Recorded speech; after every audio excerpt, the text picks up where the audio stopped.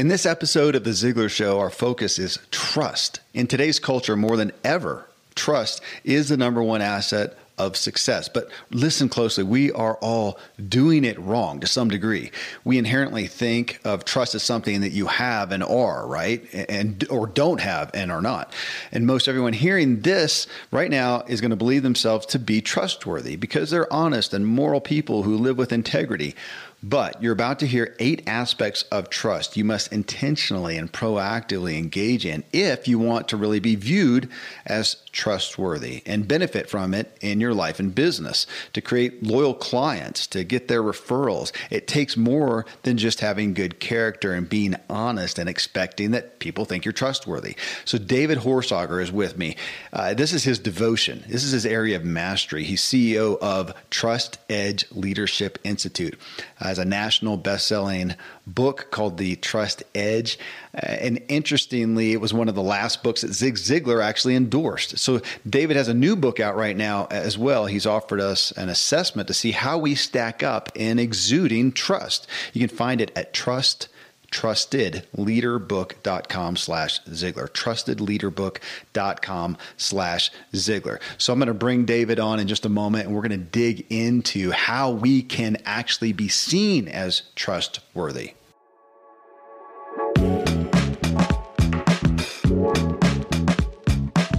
Hi, everyone. I'm Kevin Miller. Every week I publish 4 podcast episodes over 3 different shows that have been downloaded over 50 million times now.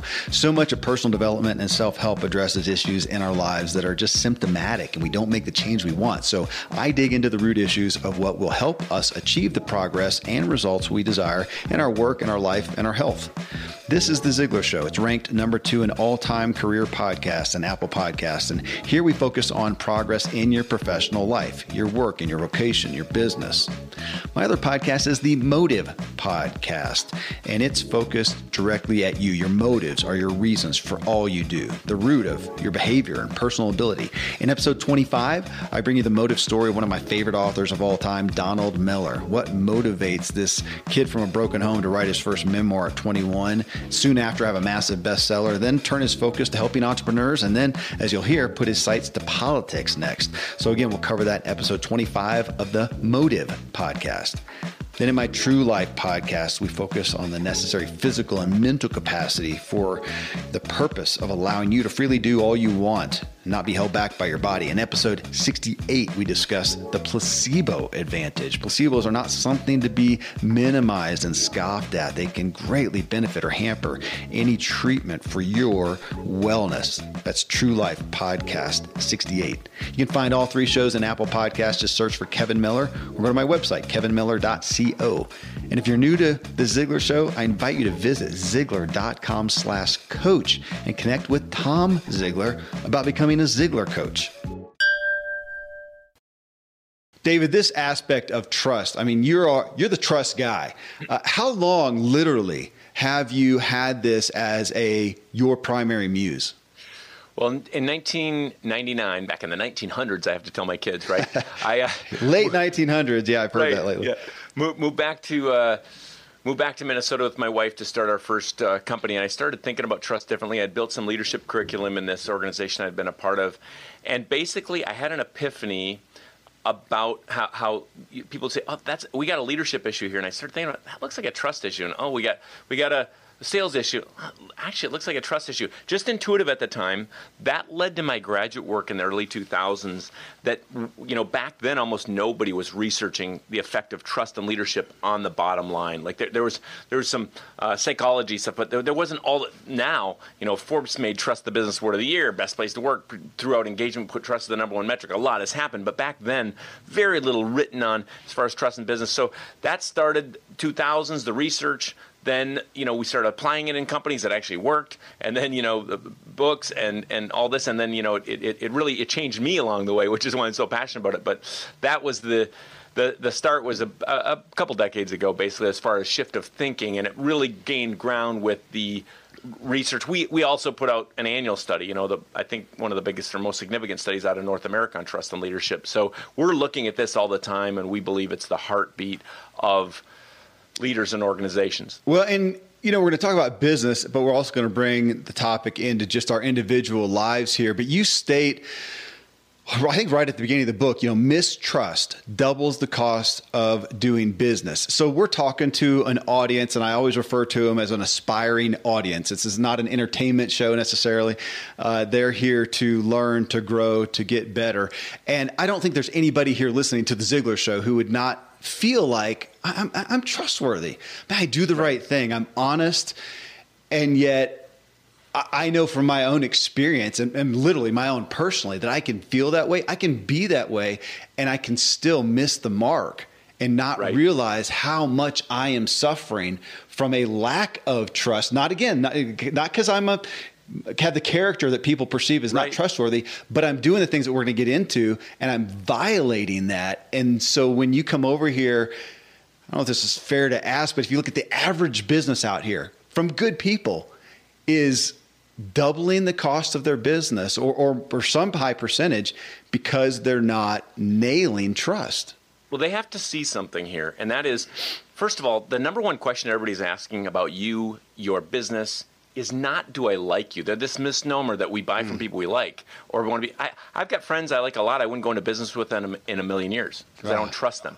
The question everybody's asking about you, your business, your spouse, friends, kids, they're asking, can I trust you? Not that trust is way higher than being liked. And so this, the first part of this, I think, for listeners, they have to see trust as the root cause that it is. This is what the new book, Trusted Leader, where I was inspired to think, people are solving the wrong issue. It's always at the core of trust issue. As an example, people think they have a leadership issue. They never do. The only reason I follow a leader or not is trust. You think we got a sales issue. Unless it's a commodity, the only reason I buy or not is trust. Yeah. We got a marketing issue. You never do.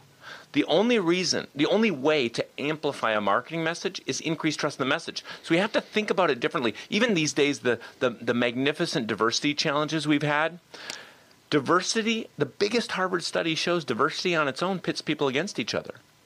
Unless you increase trust. That's the only way to get the great benefits of diversity, which are many and research-based, is to increase trust with it. And then you get the benefits. The only way to increase learning, you and I are into developing people, the only way to increase learning in a classroom is increase trust either in the professor, the content, or the psychological safety of the room, the classroom. So you have to deal with the trust issue, and we have to think bigger. Trust is more complex than you think. Yeah.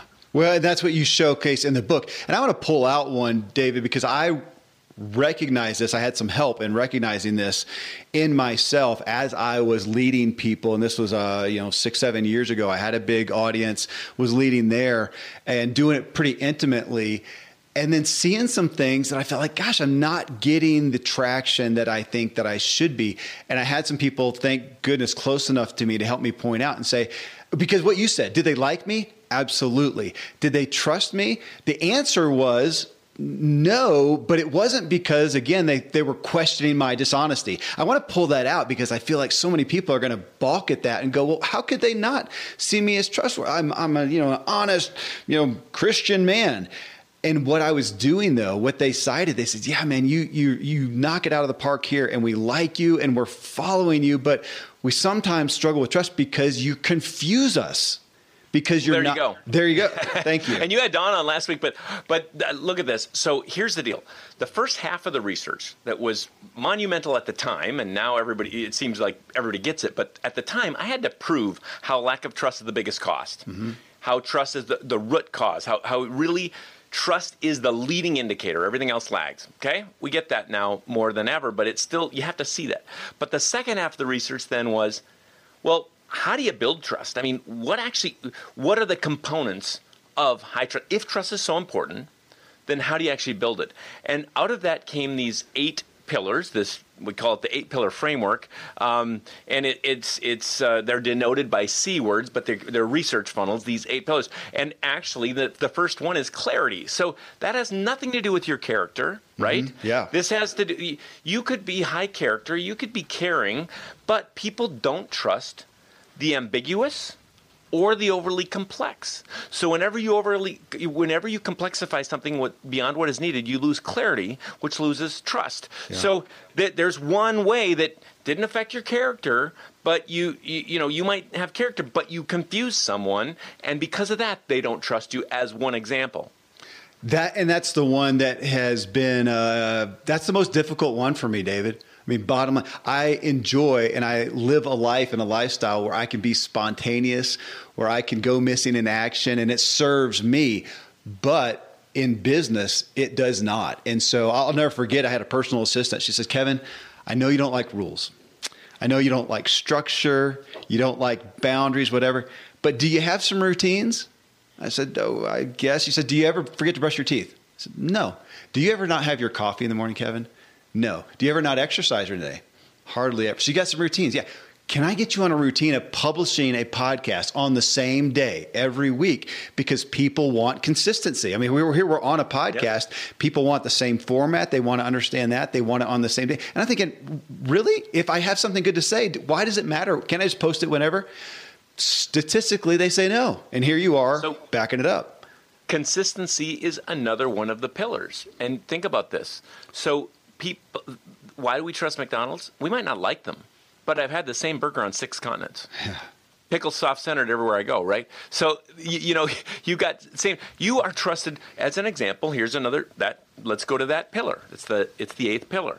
But whatever you do consistently, I will trust you for good or bad. Yeah. So if you are late all the time, I will in fact trust you to be late, and I should. If the only way to build a reputation as an individual or a brand as an organization is on consistency. So just another example, but that's one pillar. You might have good character, like you said, which is a pillar, but you might be inconsistent in certain ways. And that would be a reason people might not trust, especially in how someone shows up or in business. I jokingly say sometimes, this is why we don't like moody people. What are you going to be like today? Happy, sad, mad, crabby? I would rather have an angry curmudgeon on my team every single day because I can manage his or her consistency than someone all over the place that I'm scared I don't even know what they're going to be like. It'd be like, it reminds me of the drunk or something like that. And, the person, man, they're generally okay, but when they drink, we don't know what's going to happen. And that's the big rub. I mean, you talk about consistency. I mentioned coffee, love home roasted coffee. I would love to go to I used to have this. If I'm going to go to a city, I'm not going to go to some big chain thing. I'm only going to go to a place that roasts their own coffee. And yet what happens? It's like a 50-50 toss up if it's the type of coffee I like. So what do I end up doing? Going to Starbucks. Because it's the same every time. It's the same every time. And David, this is the thing when we're talking about commerce and talking about, and I'm owning all these references because I'm in this and I am putting my money where I trust it. And it's so interesting to me being aware of this, of how often when I'm making a decision on a purchase, product, service, whatever, how often just out of impatience and I just want to make a decision, get it over with, I'll just go with whoever I trust, knowing that I'm probably missing out on a better deal, better quality that somebody has, and they're screaming at me that they do. Ours is better. And I just can't get over that hurdle of understanding enough, and I'm just going to go over here to Starbucks where at least I can know. And that seems terrible. Yeah, exactly. Because I probably am doing it and I'm missing out on something better. And so we have so many people in the audience right now, they're going, oh my gosh, I have something better. And you're saying, but if you don't do the work, Yeah, and you got to, you can frame it against all 8. We call this 8-pillar framework, I believe, without ego, I hope, but a whole lot of research. And like I said, it was just revalidated again last year by one of the biggest, by an outside university as the way trust is built globally, that you can solve every organizational and leadership issue against these 8. And when you do, you solve the real problem. Because some people aren't. They're saying, we got an engagement problem. They never do. We got a communication problem. You actually never have a communication problem. You have it's a function of one of these 8 is what you actually mean. And when you know these, you can actually solve against them. So, well, and I obviously keep wanting to key in on these, just the behavioral perspectives that we have on trust, because again, I tend to think I'm honest. Doesn't that make me? Let me go through the 8 because I'm going to show you something else. Okay. I'm going to go through them really quick so people get context. And then let's come back and go deeper on on any one you want. Okay, and I want people to hear this. I just recently we had Stephen Kotler on here, and he just wrote the book The Art of the Impossible, and he talked about a formula for peak performance. And at first I kind of balked at that. Come on, a formula? Yeah. But he's saying, look, we study it, and here are the ingredients. Bottom line, that's what I want people to hear. That's what you're bringing to us with trust, because unlike, go back to Zig, and he so often would come back to, people think a salesperson is born or not. They're naturally that. And he says, no, they're not. Nobody is a great salesman coming out of the gate. It's something you learn. So I want to preface that as you jump into these 8 of saying, folks, if we want to, regardless of what we think of ourselves, if we want to come off as trustworthy, here David has the ingredients that have been, I'm going to say, proven. So go. Well, and this is part of the inspiration of Trusted Leader, that the book too, is that people so often said, isn't trust something I either have or I don't? Yeah. And it's not that way. Now, the character pillar, that's a great thing to have, because if you don't have that, you have a whole lot of other problems. But but many of these, you can actively build it. So I'll whip through them, and then we'll do for context, because I think this will help. Okay. Number 1 is clarity. People trust the clear. They mistrust or distrust the ambiguous. Number 2 is compassion. We trust those that care beyond ourselves, right? We have a hard time being accountable to someone or following someone that we don't feel like cares about us at all. Yeah. Zig's quote, or nobody cares how much you know, or he probably, many people have been quoted with saying this, but till you know how much you care. Number 3 is character. We trust those that do what's right over what's easy. There's a component of character. But what you were saying gets to number 4, which is, I might trust your character, but not trust you to give me a root canal. Because number 4 is competency. You've got to stay fresh and relevant and capable. If you're out there and you're selling the same way you were 20 years ago, I probably don't trust you. Yeah. If you're leading the way you were 10 years ago, I probably don't trust you. So the next pillar is commitment. We trust those that stay committed, even in the face of adversity. We found that whether in history or life, people that have left a legacy, Mandela, Martin Luther King, Gandhi, Jesus, or Joan of Arc, they were trusted often for their commitment to something beyond themselves. The next pillar is connection, the ability to connect and collaborate with others. And we tend to, by the way, when we go into big companies with these, there are counterforces we look for, like siloing. We know we have a counterforce of connection and collaboration if we see siloing. Next pillar is contribution. And the number 1 word that came out of this funnel was results. We trust those that contribute results. So you can't just you have compassion and character, like you said, and not get results. If I go into amputation with that surgeon, they might be the most compassionate, high character, but cut off the wrong leg, we got a problem, right? You got to contribute results. Next one is consistency, and I said that before. Whatever you do consistently, you're trusted for. I think I hit all 8 there, but anyway. Yeah. That's the 8. That's the 8 pillars. And as I've got those here, I think, oh my gosh, I need an audit. So what you can do, and we're giving it to your team, I think you put it in the show notes, but at trustedleaderbook.com, we gave a survey. You can audit against these 8, and we have 8 different ways that we index an organization. We have everything from a big enterprise trust index built on 30 years of Accenture data and my grad work down to a simple self-assessment. But you can audit these. You can look at, how am I doing with this?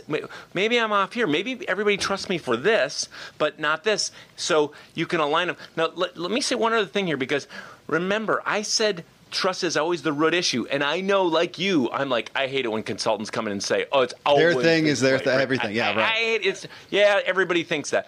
But this research-based approach, it always, the core issue is what we've seen globally, and we have, coaches on 6 continents. I've been on 6 continents with this work. We've dealt with corruption issues in East Africa to, pro sports teams to companies. So think about this. People think they have an engagement issue. They don't. The research shows the only way to increase engagement is increase trust. People think, oh, we want more referrals. Research shows the only way to get more referrals or a higher NPS score is increased trust. Yeah. Communication, I said it before. Communication is our issue. It never is. It's the type. Clear, number 1 pillar, clear communication is trusted, unclear isn't. Compassionate communication is trusted, hateful communication isn't. That second pillar. You go through the pillars. So then all of a sudden you can decide, okay, with this marketing piece, with this communication, with our brand, with our customer service program, are we clear? Are we showing compassion? Are we building connection? Are we? And this is what you're trusted for. And when trust goes up, the bottom line changes, attrition changes. We use this to solve retention, attrition, sales issues. And as you and I care about, we've also seen it change people personally. I had a sales guy say it helped them triple their sales. And the next year he said, and it saved my marriage. I love that. You are listening to The Ziegler Show in this episode with David Horsager on trust. Next, we talk about the culture we're in now, especially with podcasting. We are desperately seeking who can we trust, and that's who we tune in and listen to. So we'll get right back in after I share some great products and services with you. I'm a foodie, and I enjoy learning about the process that brings great foods and beverages from idea to the table. And then I like tasting them and learning the nuances of what creates the most significant tastes, from coffee to cheese to distilled beverages. I did a tequila tasting in Mexico, and recently bourbon. Heaven Hill bottled in bond bourbon really impressed me from the story to the taste. I grew up in Kentucky, where horse racing and bourbon are famous, and I got introduced to Heaven Hill bottled in bond bourbon. It's produced by Heaven Hill Distillery, which has been and still remains family-owned since 1935. And I'm impressed with the bourbon's ultra-rich, smooth taste. And right on the bottle, it states that this bourbon is 7 years old, which is actually 3 times longer than what's required to be certified as bottled in bond. I feel with beverages, the longer the prep, the better the taste. Being a bottled in bond product means it must pass a list of 7 requirements that set the standard for this quality bourbon. So look for it at your local store. Heaven Hill reminds you to think wisely and drink wisely.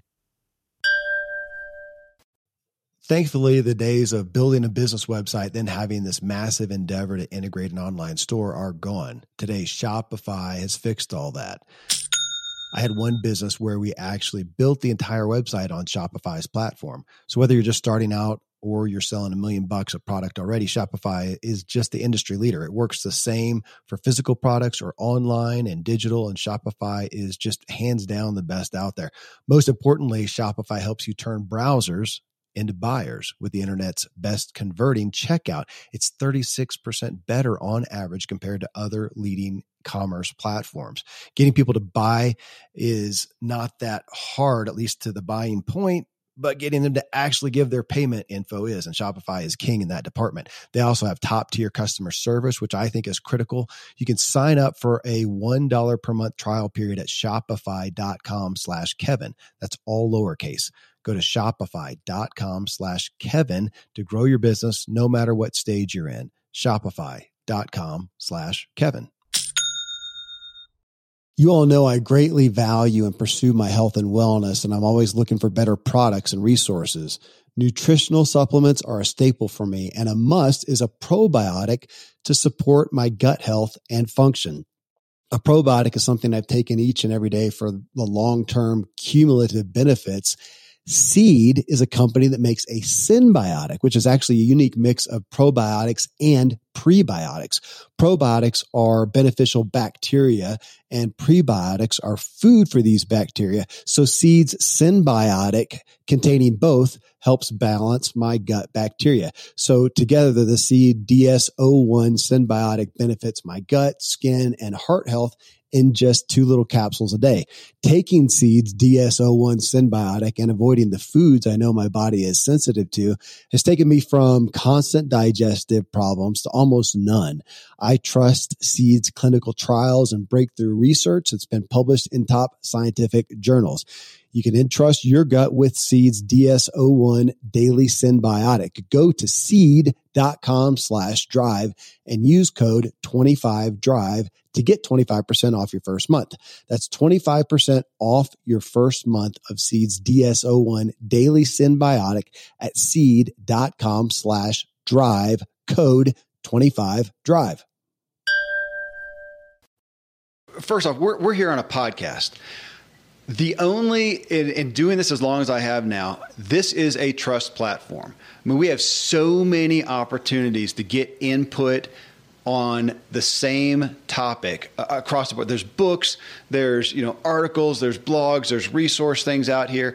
Why are people tuning in to a podcast to listen to some dude or some girl talking about this same thing? They are seeking somebody that they trust. And even to your consistency thing, I think, Joe Rogan has the biggest podcast on planet Earth. Now, from a character standpoint, he doesn't necessarily line up with my kind of guy, but he's consistent. And you listen to him enough, I don't, but I do audit him just because he's a king in this platform. He's consistent enough that to what he would espouse, like if he's going to advertise something, just like Tim Ferriss. Tim Ferriss is another one who, from a character standpoint, don't know that I line up with him, but man, he's consistent. You hear him enough, and you get to say, I trust him. I trust it when he promotes X, Y, Z, that he literally believes it. This is, Dave Ramsey has done really well with that, and it goes back to Paul Harvey. When Paul Harvey talks about go to the True Value hardware store, he's making millions, but you believe he wouldn't do it if he didn't really believe. So this is a trust platform, and I find us, when we look at the marketplace, I assume that you're going to agree that it's safe to say, have we ever been in a time, because we're more inundated than ever, where trust is the absolute number one golden commodity? It's hard for me to refute that. It matters more than ever. And I will say this. A lot of people will say to me, wow, David, it's so timely. Your topic, I've got we have other speakers come up to me, I've got topic envy, or whatever. It's like, it's so timely. But you know what? It's timeless. It never was. If we look back at the research, trust actually was always the core root issue. And by the way, we have a huge opportunity right now. So think about this. When is the fastest time to increase trust? You think about when's your fastest opportunity? You think of, Kevin, your fastest opportunity. Many people would say, it's first interaction. That's my best. That's what I thought of, but I thought that was too easy, and you're going to say something better. Right, yeah. So that's a good time. Every day is a good time. Your fastest opportunity is in crisis. So when people are throwing chairs in the boardroom, people are mad at you, some customers ticked off about something, someone's upset, you have an immense opportunity right then, because if you can be consistent then, you can build trust faster than any other time than in crisis. You look back at the pandemic, enormous opportunity for many. Those that used it to build trust by empathizing, whatever, going through, empathy comes under the compassion pillar, but by doing certain things, their trust grew immensely. There's others also in crisis, you can lose a lot of trust by how you respond, right? So, we have change is going to keep happening. The pandemic didn't stop. We're coming out of the pandemic. Hey, we're still going to there's massive change always.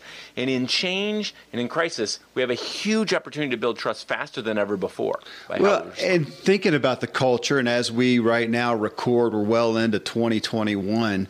And I would assume that, coming through this pandemic and the political issues, the racial issues, that we had this poisoning of trust overall. And I feel like we saw fear rise and anxiety rise because of this erosion of trust. And it is what it is. We can't, affect that as a whole. But now coming out of it, it seems like, man, the opportunity is even greater to be someone of trust that people can, it's like a beacon of light. But again, now we're back to the reason why you're on the show, though, is how do we do that? And we all want to just say, I've got good character, I'm trustworthy, what's the deal? And you're saying, regardless, you're going to make it or break it and go through these 8. And if I do, David, if I look at these, do an audit, and I was actually thinking if I had my family do the audit on me, or if I made a list of everybody that I work with, the true light would come out. But hopefully we're self-aware enough. I can look at there and go, oh man, I know where I tend to struggle.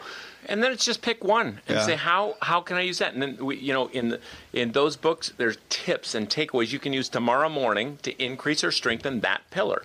So, you take a pillar and say, which one? And you and I even said for clarity, people trust your character, but maybe you have for me, I tell my team, I preach this stuff and I'm unclear. I'm helping them coach me up. Like, David, I need more clarity on that. Oh, yep, I got it. So there's different methods and techniques you can use to increase it quickly. Now, just to be fair, there's different needs to be trusted in different ways. So, and people are trusted more or less for certain things. So you might trust, I might trust Tiger Woods to golf. That competency high there, might not want him alone with my wife or something. So the character set, right. There's different ways of trusting. Now, to gain the trust edge that we talk about and really be a trusted leader, we want to have all 8. And when we have all 8, we get this incredible advantage, and that's the whole second half of the book, shows what you can do to take away and be a more trusted leader tomorrow morning. Well, a couple questions on that, on what you said, because even as you mentioned Tiger Woods, which I don't know personally, but from what we see out there, I would think I might trust my company's sponsorship dollars with him to go out there and do a good job. But maybe not on a Who knows? personal. That could be unfair. I know. But looking at ourselves again, to think, where am I trustworthy? And I've proven that, and I see the results from it. Where am I losing that, and where can I shore that up? But in conjunction with that, as I mentioned a minute ago, if I had my family audit me and the people I work with, it would be easy for me to think that I'm going to get the results from the audit from them, and they're going to show me strong and weak in the same areas. But I'm actually thinking about it and wondering how much propensity is there for us to be different in that, to go, no, at home or with your family, let's say, or relationships, you tend to come out, if you did an audit on these things, strong, weak here. It's actually different at work sometimes. And I'm pointing that out just to say this could be more confusing than we even expect, because even though I might look at this and audit myself with my family in mind, I actually flip-flop a little bit at work. Is that fair? Is that true, or does it usually? It's definitely possible that hopefully our character is who we are. Yeah. And you and I, we talk about, at least I talk about, being the same on stage as off stage. Yeah. And you and I know people on stages, and they look a certain way up there, and then you find them, drunk at the bar afterwards, or they speak on success, or they speak on the relationships, and you find out they've had, whatever problems. So we want to be the same in certain ways, but in different environments, certain strengths might come out as far as... I was thinking finances somewhat. I mean, here in my work, I am the business owner. Buck stops with me. Man, if you don't care of the finances, I mean, it's, somebody doesn't get paid or whatnot. And so I pay, CPA, a bookkeeper, I pay attention to it. Home finances, an admission, I just kind of throw money in the account. I don't know. I don't mess with it. And I'm judging obviously the value or the consequence in my own life there, and just wondering where I differ or if I'm true. But to look at do an assessment, check it out. Well, see where you're at. Hey, how are you doing against these 8, and where do you find a gap and fill it? We all have gaps. I talk about it with my team all the time. I believe in this. I've seen the impact of it, but there's always some way I could strengthen a pillar, and when I do, it affects my leadership, and ultimately it affects the bottom line. Well, and you say leadership, and my favorite word to attach to that is influence. Everybody listening to this show wants to have positive influence on people around them. And here you are, without trust, it's not going to happen.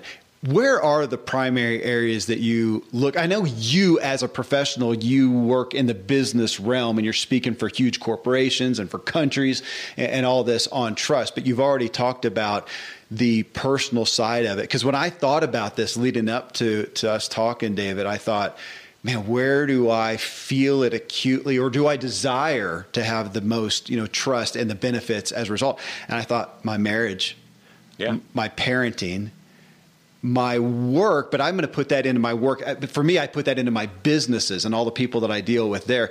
And then the next one for me, though, is my audience. And not everybody with a business necessarily, they have people they influence, but they may not have an audience. I'm here. I mean, this is a source of income, is the people who listen to the show, trust me, and download it. And that's, I make revenue from that. That's what helped me get a book deal that I just signed and will help, sell books. So I look at these areas and, man, there's 4 different areas, and I'm going to go through all 8 of these, but they're going to relate in different ways to each place, because I assume you see somebody who, even if they try to have their character be the same, they're doing different things, and they may have people at work that trust them, but their spouse doesn't, right? Or their kids don't. I was talking to Mark Batterson this week. 20-time New York Times bestselling author, good friend, and we had him on last year again. Sure, he's he's like, I want to be the hero at home. Yeah. He's like, I get asked to speak all these places. I get asked to do all this stuff. Like, I want to be the hero at home. And that's really a judge of your character. I mean, a couple of questions would be, would you follow you? Yeah. And And a second question would be, what do those closest to you say about you, on the character front? But you can take any of these and you can do an exercise with them. So we call it the how process. But you figure out the pillar and you say, okay, let's take that pillar.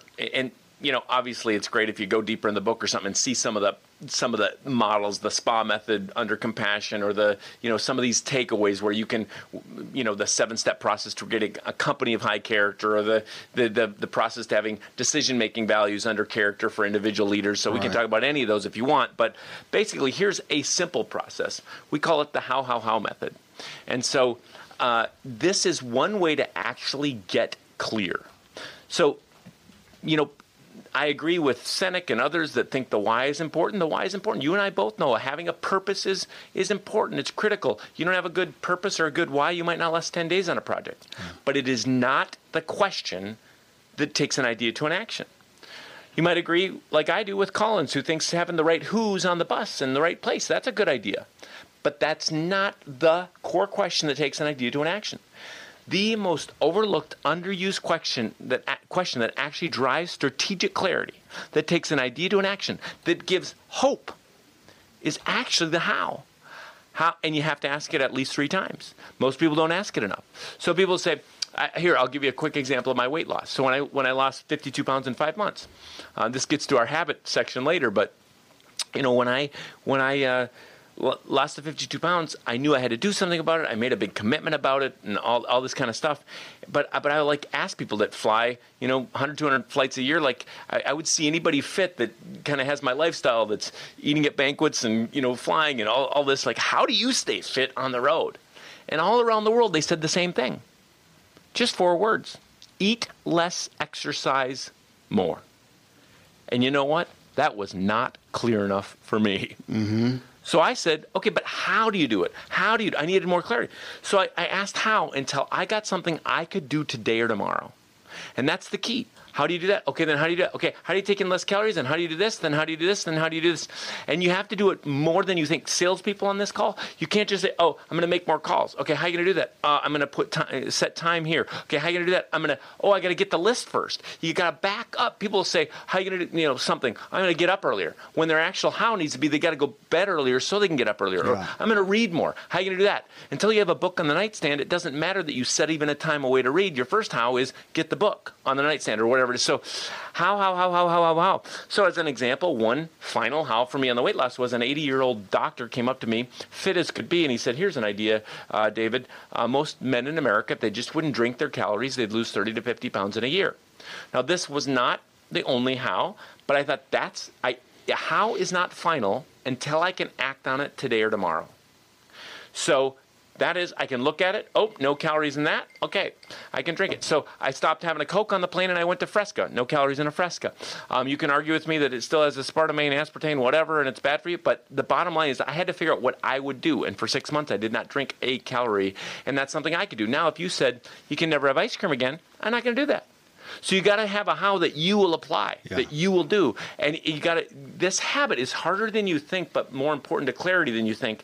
How are you going to do that? Then how are you going to do that? Then how are you going to do that? So a company CEO, we got to have a better culture. Okay, great. How are you going to do that? We're going to be more clear. They're not going to do anything yet. How are you going to do that? We're going to communicate more. How are you going to do that? We're going to be accountable. How are you going to do that? We're going to appreciate people more. How are you going to do that? Until they tell me they're going to write an appreciation note every day for the next 90 days, I don't trust them, right? So that how driving down is a process for clarity, and you could do that for any of these. Okay, compassion. Ooh, I want to show my wife more compassion. How am I going to do that? Okay, until you get to something you're going to do today or tomorrow. One idea. So here, there's a massive audit right there. Right. That I am. When you look at, okay, so on that note, David, when you look at the average person listening to this show, again, I'm going to say this is an aspiring, educated, good income earning person, and they're listening because they want to do well. Where are they generally, I don't know if it's fair to ask, but if you had to take a wide swath of this demographic, where are they generally most suffering from a lack of trust? And join that with what you just said, probably because they are being too vague about how to actually walk it out. It's probably that, for many of them at least, it's that first pillar, clarity. Okay. They're not clear about where they're headed. They're not clear with their family. They don't have a unifying mission for their family, so their family's all over the place, doesn't feel connected. They might not have a unified a set of values for the way they do things. They might not have, there's some clarity issue there. And clarity can hit expectations. Listen, for different people, so to contextualize this, for a leader, maybe one important part of clarity might be vision, let's say, right? For the salesperson, I might find a salesperson that's really clear about how cool they think they are, how long they've been in business, but they're not clear about the benefits of the product to me. So because they're not clear about that important detail, nobody buys.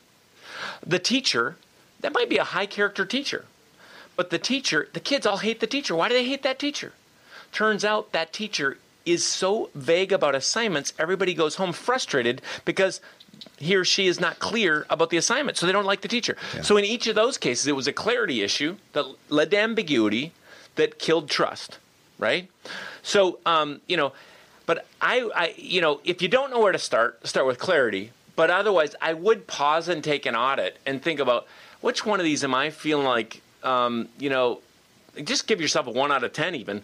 You can do my assessments that are more validated, and all that kind of stuff. But you could just look at these and think, am I getting the results I want? Under contribution, am I getting contributing results? Do people feel like I'm contributing results? Do people here feel connected? And this can be your family, your teenagers, or it can be your team.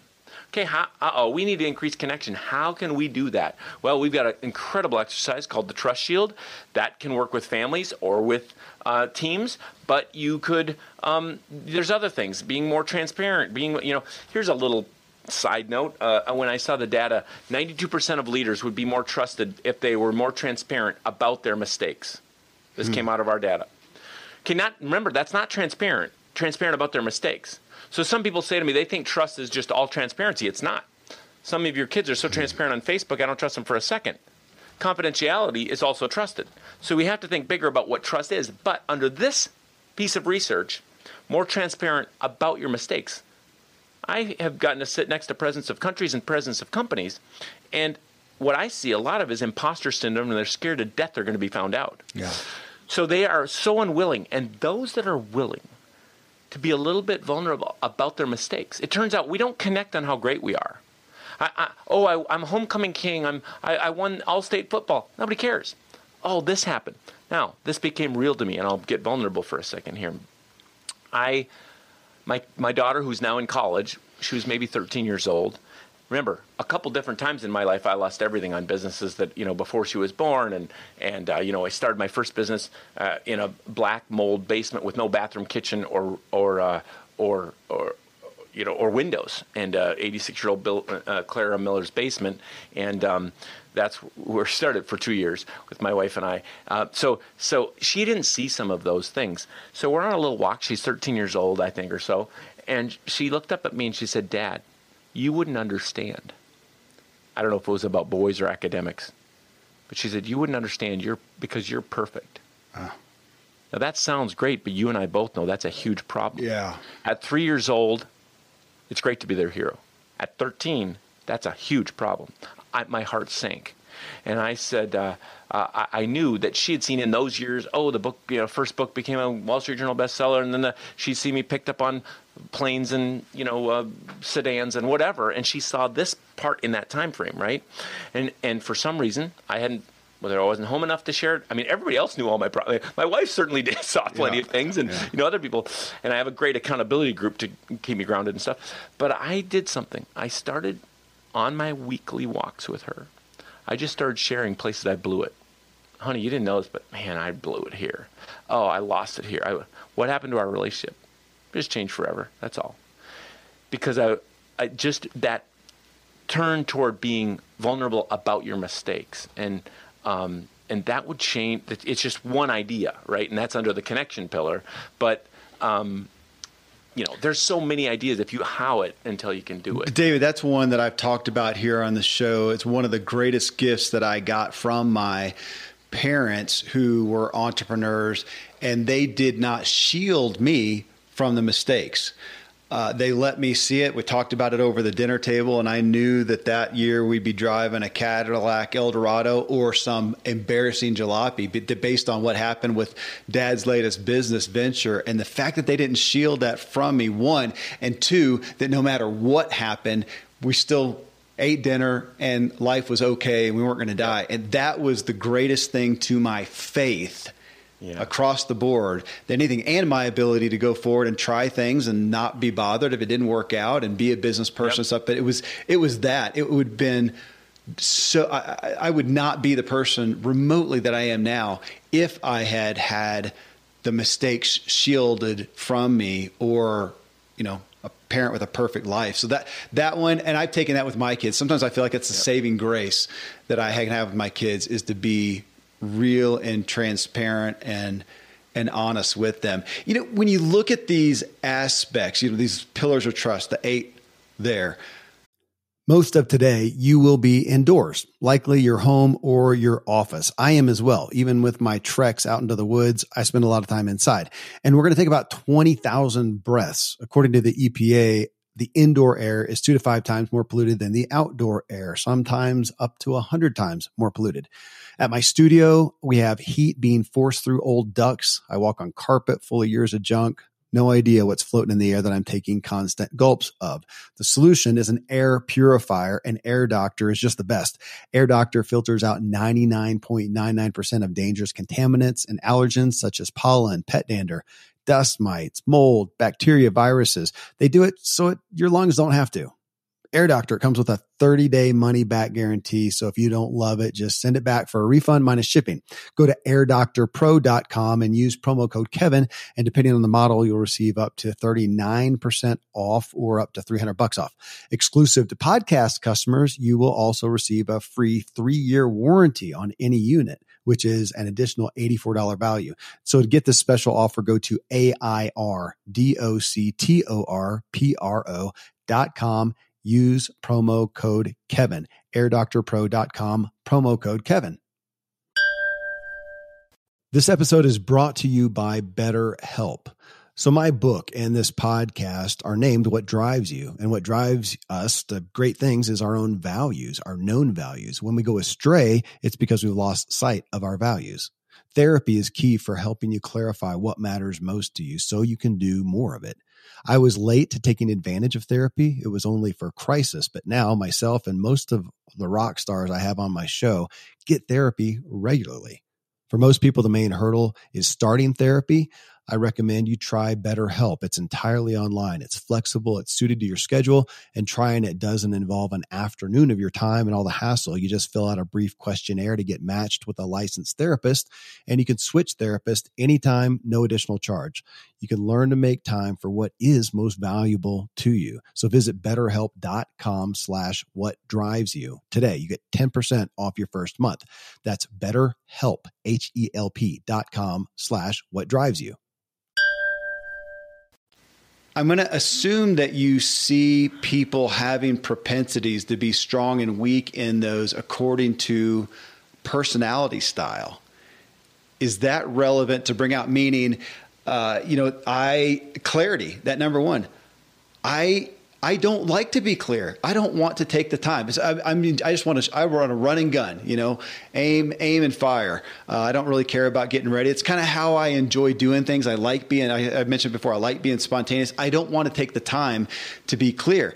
I have some kids, because I have kids that work with me now in the business, and I have some that are great with that. I just say, look, I don't know. Here's what I want. This is the result. Go do it. I have some other kids who are totally lambasted. They can't handle that. They have got to know, but how?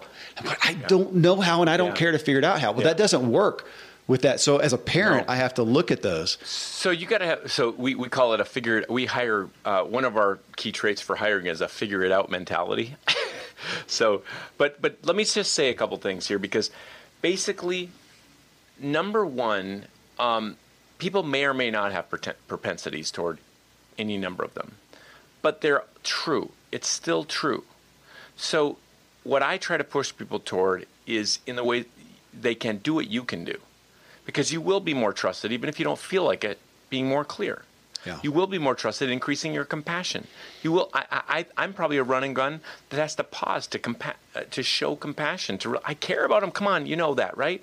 But they don't unless you keep telling them, right? So there's it's like you can lose clarity or compassion because of consistency. They all flow together. So like you might, I shared the vision. I'm really clear. I shared at the annual meeting. You don't share it every 21 days consistently. You lost clarity because you didn't use the consistency pillar. Or you said I love you on the wedding day, but you lost the compassion pillar because you only said it on the wedding day, right? Yeah. But the other thing there is, let's blend this in reality. Entrepreneurism, we have to be able to manage ambiguity. Yeah. We have to be able to deal in ambiguity. So I'm not saying be perfect, and I'm not saying we have a perfectly clear world. I'm saying be clear as we can. So we want to give clarity where we can, but we actually have to. I talk to my team. There are things we aren't clear about, and I cannot be clear about.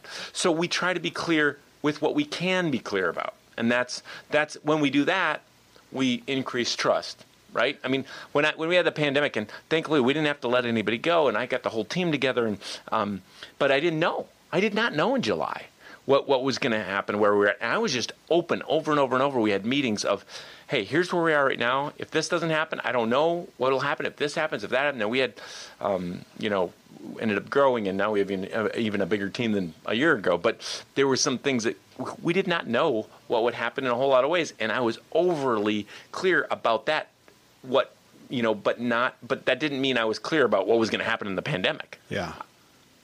I was clear about the steps I was taking. Let me ask again about the personality styles, propensities. And I grew up with, all the personality styles, big part of business, and I appreciate those. I also I recently had on Dr. Benjamin Hardy talking about personality isn't permanent. Really love that discussion too. So I like the discussion. But if we look again at just natural propensities, in a personal relationship, so in my marriage, and we look at strengths and weaknesses relationally, and again, looking at the personality profiles, I generally look at those and think, I can't just beg off and just say, sorry, honey, I'm just not a compassionate person. No, right. I really need to try to shore up a good balance. Now, in business, however, of course, we often say, and I believe, that I need to spend time in my strengths. I don't care to become strong in accounting. I'm not going to. I don't want to. I can pay somebody to do that. Well, I can't pay somebody to be compassionate in my marriage. So we have relationships where I look at we need to spend more effort shoring up those weaknesses. In business, we want to maximize strengths. So I'm going to take that here. We got 8 pillars of trust, because I would tend to want to think, okay, the whole clarity thing is not my gig. Can I just overcompensate over here and have great character? And maybe I have awesome commitment. So I'm a 10 here, 7 here. Or are you going to tell me, authentic question, or are you going to tell me, no, it's really hard to overcompensate if you don't have some fair amount of balance in all of them? Well, here's what I'm going to say. In a company, you have the responsibility and the ability to gain the trust edge, we would call it, by having all 8. That doesn't have to be all you. Okay. You're responsible. Let's say you're the CEO, right?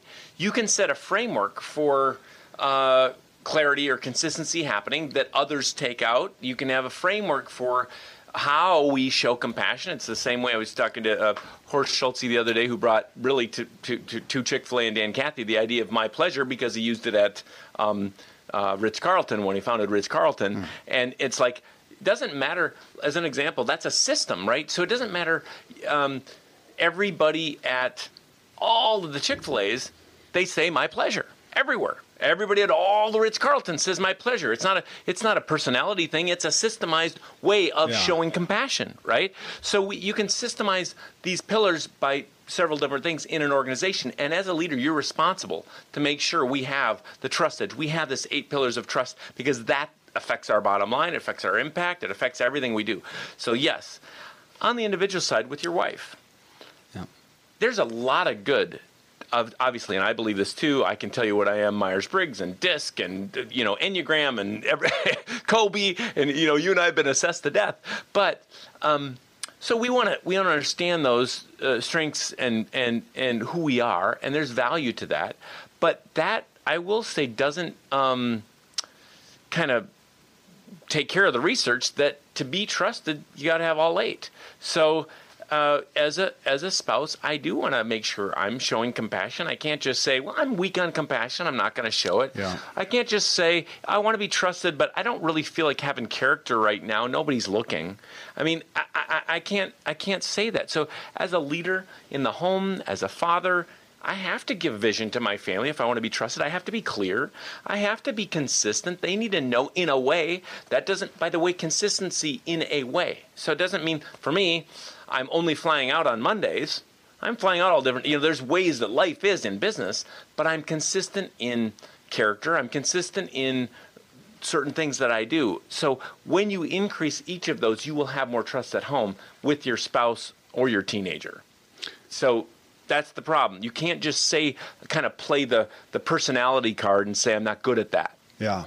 Well, and I appreciate what you said with business, at least, maybe both, with, the aspect, I struggle with management. I'm not a good manager. I don't manage things well. Well, in a business of any size, you can't do without that. So again, I can go over here just like accounting and figure out how to be a great manager. And to some degree, but I think hire a manager. Well, thank you. You should hire that. No, you should hire that done. So here's something.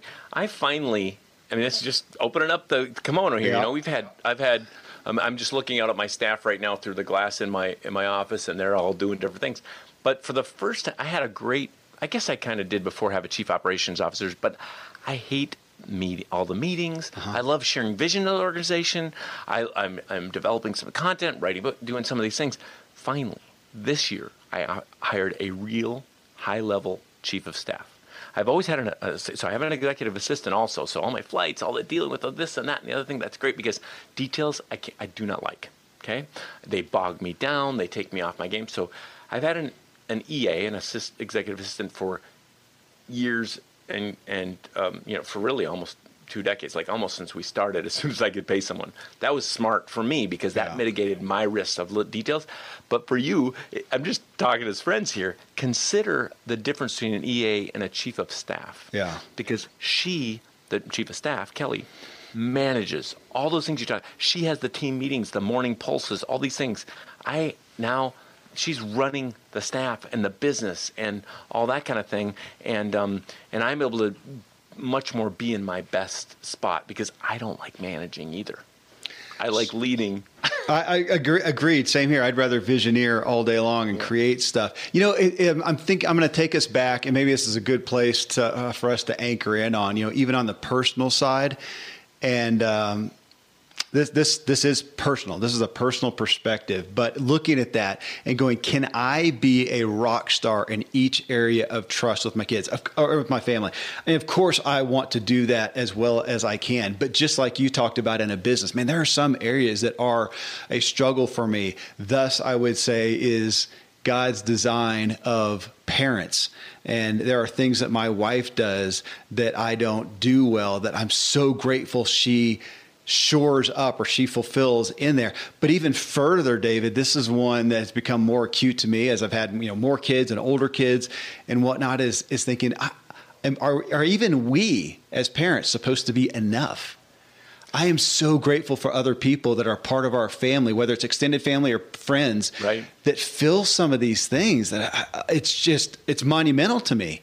I think it's a whole nother question. So you can still press on these 8 pillars to a point, right, individually.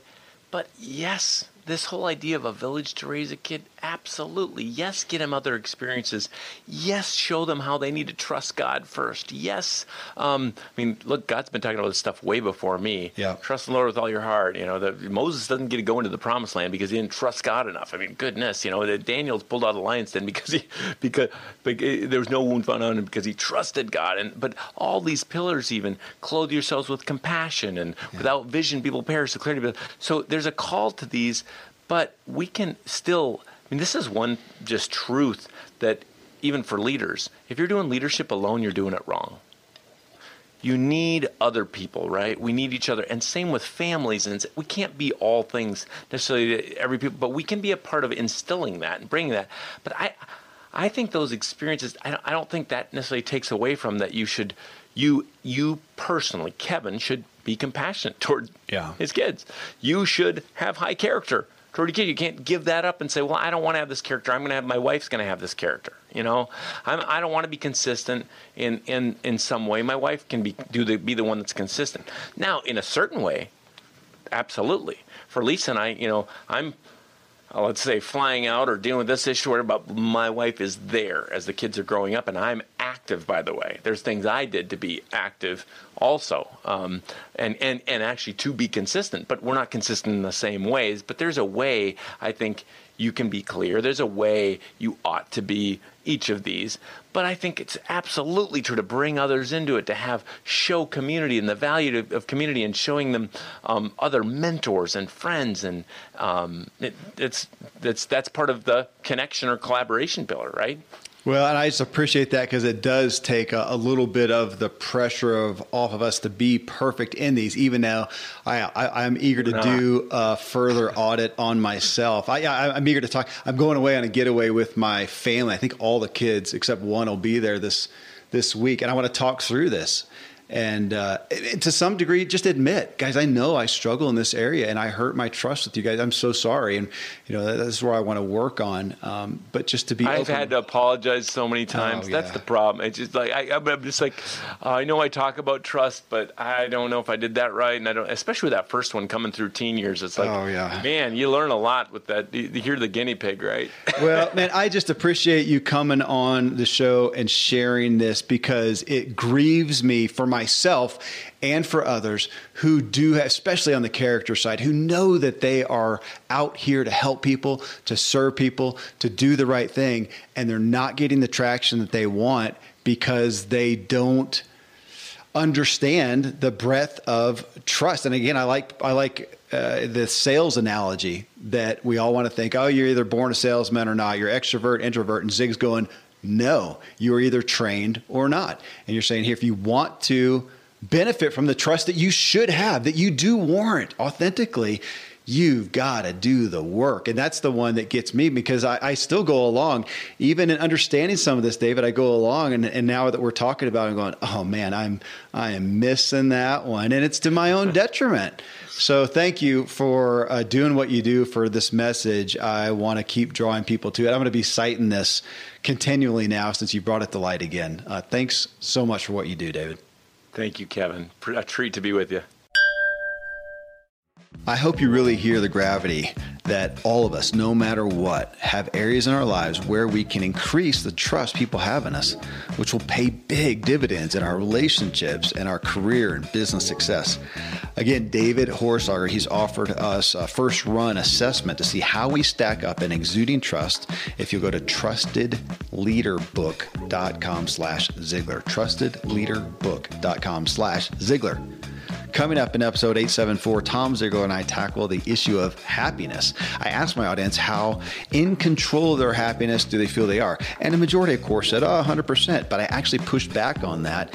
I mean, even if you believe you have control, are you able to harness that control and get yourself happy? That's where we dig in. Till then, thank you as always for letting me walk with you as we inspire our true performance together.